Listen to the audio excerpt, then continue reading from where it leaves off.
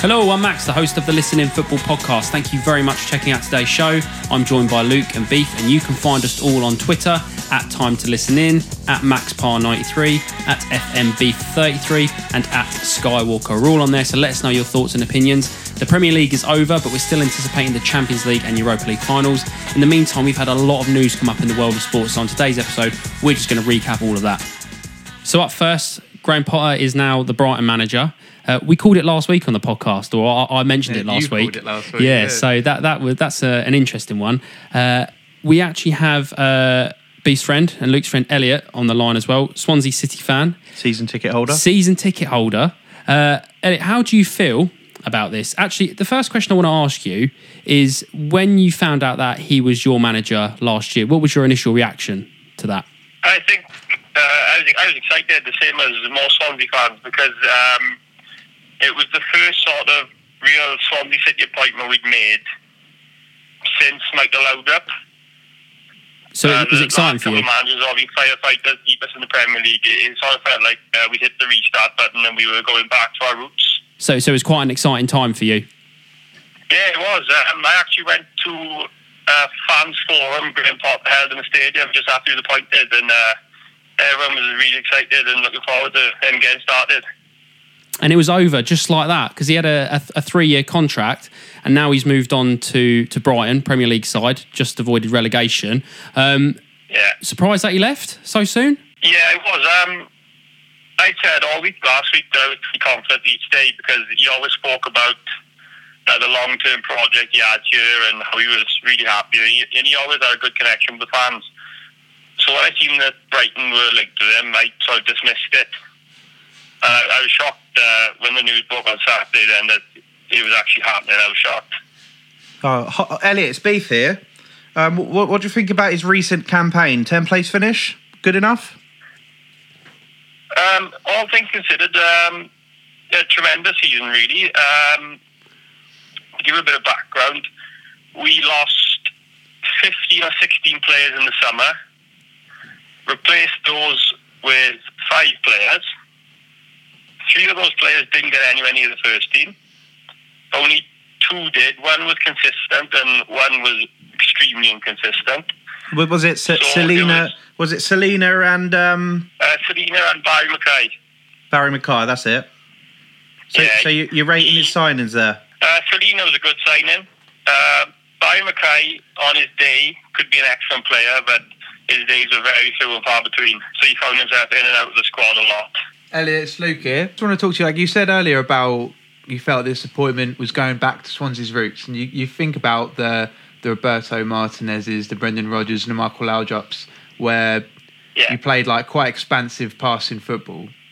Do you think that style that you've now had with Graham Potter this season, despite the fact that it's been a mid-table finish, do you think that that's a style you'll miss, and do you think it's something that you should look in your next appointment? Yeah, definitely. I think there's got to be continuity with the next appointment. There's got to be somebody who's looking to play the same way, because that's the way that brought so much success over the years. Graham Potter, in fact, watched a lot of Roberto Martinez's training sessions with Swansea when he was studying. And it was actually Roberto Martinez's assistant, Graham Jones, who recommended Potter for the job at Oskarsson in the first place. Do you reckon he'll be replaced, Elliot? Can he be easily replaced? To be honest with you, I don't think we'll find somebody as good as him. The not finding anyone potentially as good as him is something I didn't expect, because he came from a pretty unknown, an unknown side, proven in their league, and he's had a massive success story with Oskarsons. But at the same time, I didn't realise that Swansea City fans thought so highly of him. Oh yeah, he was described many times as the glue that held the club together this season. We've had so much turmoil off the pitch. I think if it hadn't been for Graham Potter, we could have well been in a relegation battle this season. And on the flip side of that, I'll also probably go as far as saying we were probably only a decent goalkeeper away from being in the playoffs. That's all we needed, I think, because our goalkeeper cost us a few games last season. And we had 2 goalkeepers who were in and out of the team. There was no consistency. But we were still mathematically in the running for the playoffs with 3 games to go. And I think that tells you all you need to know about what a job he ended up doing. Because with the squad we had at the beginning of the season, we shouldn't have been anywhere near there. Thanks very much, Elliot, for your time. And hopefully we can have you down one day to actually be live on the podcast. Yeah, that'd be great. Yeah, definitely, yeah. Cheers, Elliot. Thank you very guys. much. Cheers. So that's fairly interesting. Like I said, I didn't realise that Swansea City fans thought so highly of Graham Potter. How do you think he's going to do at Brighton? Like Elliot said, he's such a talented young manager. I think he'll fare quite brightly at Brighton. I think we were talking about maybe a German manager coming in that's got a little bit more experience, but Graham Potter, in my opinion, could probably do just as good as a job. Does Brighton need a manager with that much experience? Because I think we're looking at 7 seasons at Östersunds, and that's taken them from tier 4 in Sweden right the way up to the top to a domestic winning campaign. Is that enough experience, do you think? It's hard to compare the experience because obviously it's a different world, isn't it, when you're looking at going up through the Swedish leagues. The thing I say about it is it's a remarkably brave appointment from Brighton, is that they've taken not only an expansive coach, but an expansive coach that has now had 1 year in English football, which isn't even the top flight of English football. He finished 10th with Swansea, a team that's just been relegated. But I mean, like Elliot said, if you look beneath the surface of it, you'd see he's done quite a good job. But they have no guarantees from him. The only guarantee you really have is that he's going to play expansive football. He's going to try, He's going to try and play expansive football. And they've got the team for that, though, haven't they? We talked about it last week when we talked about Chris Hughton playing defensive football with a team that could probably play a bit more expansively. And they're not like the Cardiffs of this world, are they? So they've got good enough players. And I think it's really going to suit Graham Potter moving in. Has he got the pull for players, do you think? I don't think he's got the pull as an individual, but football players want to play football. Do you know what I mean? Especially the Premier League as well. Yeah. I think a lot of players, and I think the type of players we'll be looking at, because he won't be looking at established players, he'll be looking at the bargains. He'll be looking at players he can get for small prices from other leagues, I think. And I think that Brighton will be an attractive prospect to them, because when he talks to them, he'll say, he'll talk about his vision. And I think whenever someone like Graham Potter, like the way I've heard him speak, when he talks about his style of football, you can't help but kind of be brought in a bit by it, because it's so the brave of it, because I find really impressive. And I did look at a good few highlights before we start this podcast on Swansea this past season, because being in Championship, not going to get as much TV coverage. Obviously, as the season goes on, it goes to more of the Norwich and the Sheffields and the Leeds.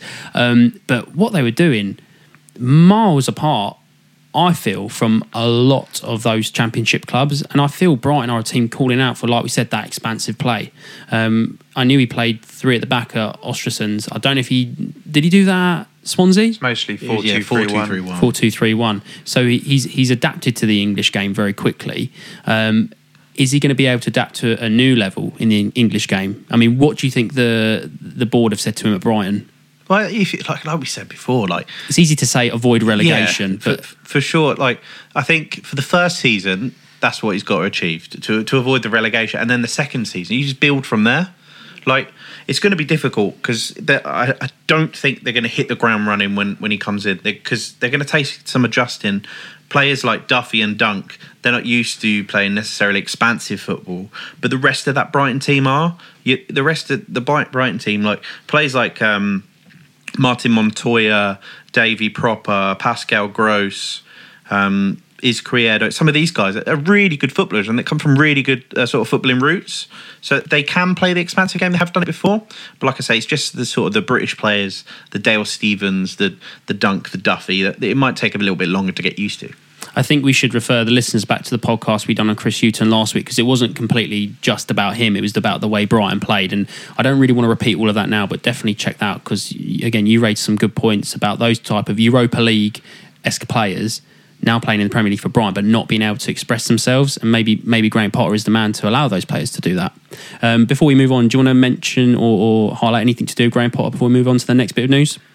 I just want to turn back to, I think we mentioned it in the last podcast when you suggested that he could be a good manager job, is the Swansea performance against Man City in the FA Cup, where they went 2-0 up in the first half. Yeah. And they effectively out-Man City to Man City.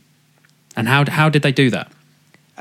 It was the fact that when they got the ball and Man City pressed them to try and win it back, they didn't hoof it up. You could see there's sometimes when you see a team, sometimes when they half try and play and sometimes they don't really know. Swansea have got it in their systems now that every time they get the ball down, they play. And I think it's the confidence to know that every time they get the ball from a centre-back, players are moving towards centre-back knowing he's going to pass it short, he's going to keep the ball on the floor, he's not going to hoof it up the pitch. That's like what Elliot said as well. Is like they haven't had that since Laudrup. It's been a big gap.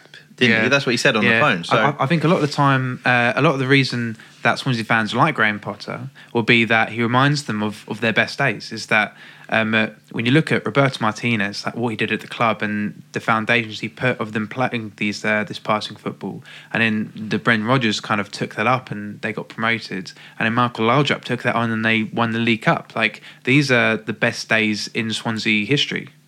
Can it go up? Can only go up from there?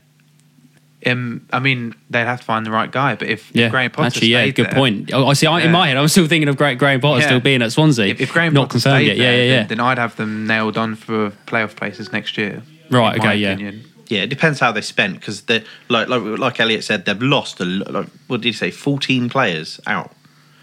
And did some of those players were out of contract as well at the end of this season?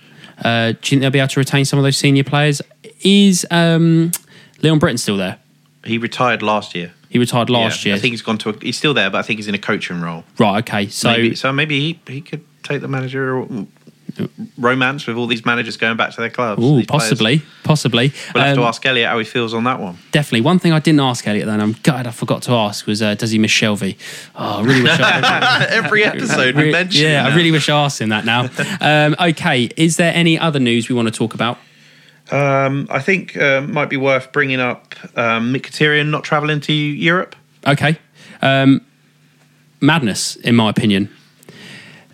I can't understand, and I know UEFA are all for expanding football and trying to get it played across as many European countries as possible, but not under these political circumstances.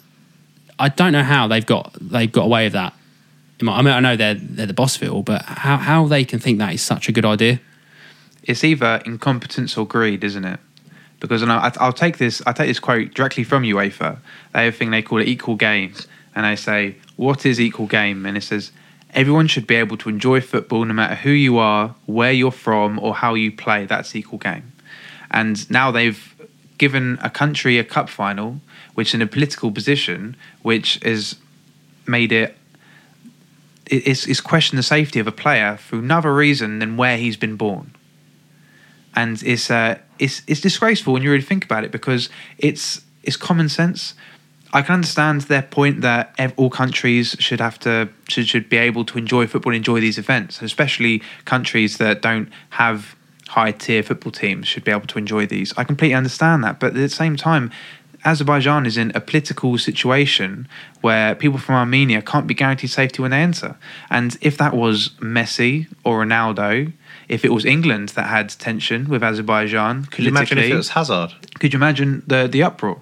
If Real Madrid, if they had the Champions League final in Baku and it was Real Madrid versus Barcelona, and it was last year, say, when Ronaldo still played for Real Madrid, and one of Barcelona, or like one of Messi or Ronaldo, couldn't travel to Azerbaijan, do you think that UEFA would have let that happen? They wouldn't have let it happen. Is the thing, is they'd have found a way to sort it. But seemingly, because Mkhitaryan isn't a huge name and because he isn't necessarily a bona fide starter for Arsenal, they've kind of overlooked it, and it's just not fair. Well, let's go for two directions off of that point. So the first I want to take is that going to have much of an impact on Arsenal, realistically? It could have. Not that it should play a part, just from the footballing perspective. I don't think he's going to start, is he? I mean, it's hard to say, because whether or not he'd start would depend on what formation Emery would pick. I'd say that it's likely that he wouldn't start, But most games he comes off the bench. But that is the case, isn't it? He's a huge player to bring off the bench. Mkhitaryan is he's a third top scorer at Arsenal right now. He is our third top scorer of the season, which isn't saying much, I'll be honest. We haven't got like a lot of scorers. But it shouldn't matter. It doesn't matter if it affects one player. It doesn't matter if it affects 20 players. It's the fact that no player should feel that they have to miss a cup final. And we have to remember that players' careers are notoriously short. Probably the biggest game of the season for Arsenal. Potentially his last cup final. Potentially. 29 years old. Yeah, I mean, that's the thing. It could literally be. And he's played a big part in getting us there. And he should be able to be on that pitch, or at least have the option of being on that pitch. And he should, if we were to win, be able to lift the trophy of his teammates. But he's had that opportunity taken away. I think the people that are to blame here for UEFA, like you look at it from a Azerbaijani point of view, and like you can't blame them for having their rules in place. The only people you can blame is UEFA for putting it in the country. They knew that Arsenal would get into the final 2 weeks ago. Yeah. 2 weeks ago, they knew that this player couldn't travel to the final because of visa reasons. So they've not done anything to try and sort this out. They just see 60,000 seat stadium with X amount of... Well, I tell you what, the Azerbaijani fans better turn up to that, because otherwise it's going to be a massive embarrassment on both UEFA and their part. 12,000 fan tickets. Yep. And what did we say? It was like 14,000 corporate seats, free giveaways. It's disgusting, really, isn't it? Well, one thing I'll say is when UEFA are picking the venues for these finals, I can understand. Look, they'd say, "Oh, Azerbaijan, you don't get many events. It'd be amazing to give you a Europa final." Okay, let's just check a few things. Like, what's your political situation? It's like, we've got a bit of a thing with Armenia. Okay, so can we guarantee the safety for any Armenian players coming over? It's like, we can't really. Okay, well then you can't really have it, and that should have been it. Do you know what I mean? Like that literally should have been it. I think the Armenian spokesperson said Mkhitaryan would be fine if he doesn't play on it. If he what? If he doesn't play on it. Do you know what I mean? Like if he doesn't make a big deal of it, he'd be fine. But it's like that's no assurance. And I don't think he has either. He said nothing. Anything on it. The only thing that's been said is Arsenal have put out a statement to say that they're looking for assurances of safety, which is absolutely fair enough, considering he missed our away tie in Azerbaijan in the Europa League earlier this season, and apparently he missed an away tie in Azerbaijan when we played for Dortmund as well. So Arsenal have asked, look, we want you to give us enough assurances to know that he'll be safe entering a country. They haven't given that. So they've taken a decision that he can't go, and it's just not fair. No, it's not fair. And Chelsea have an unfair advantage? It's not Chelsea's fault, but I mean, any player missing the game through an unfair reason is an advantage. But I mean, I wouldn't want to play up on that before the game. Yeah, I think it's kind of, in a way, Chelsea have lost a player as well. Because Chelsea, I don't know if you're aware, because the Ruben Loftus-Cheek thing, like... That's quite funny. It is funny, but like you look at it, the event was all done for like a really good cause to start with. Yeah. The event was for a really good cause. I can't remember what it was off the top of my head, but it was for a very good cause. But do it after the season's finished. Like, we don't even need to touch on it because it's just absolutely ludicrous. It's madness, isn't it? It is indeed. I think the fact that he played that long as well. Yeah, I mean, one of your key, probably coming towards the end of the season, he was a key figure in the Chelsea squad. He was a really important player. The problem is, like, when I had this friendly, well, it'd been about 3 days since the end of the season. I think they played on the Sunday, they flew out on the Monday, and then they played on the Wednesday, and he got injured. Shock horror. Yeah.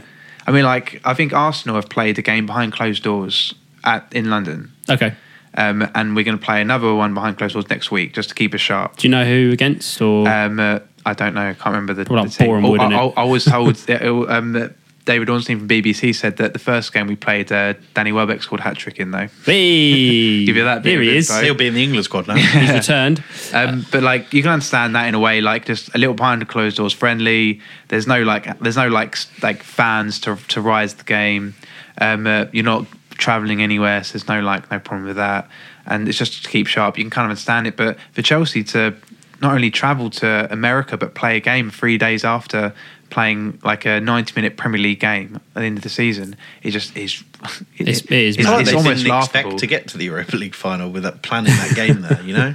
It's a bit of an embarrassment. Yeah, on they behalf reached of the final club. and get third in the Premier League. Yeah, they probably. And that third place, if you think about it, those goals and that performance in the last few games from Loftus-Cheek, I would go as far to say, almost guaranteed him that third place spot.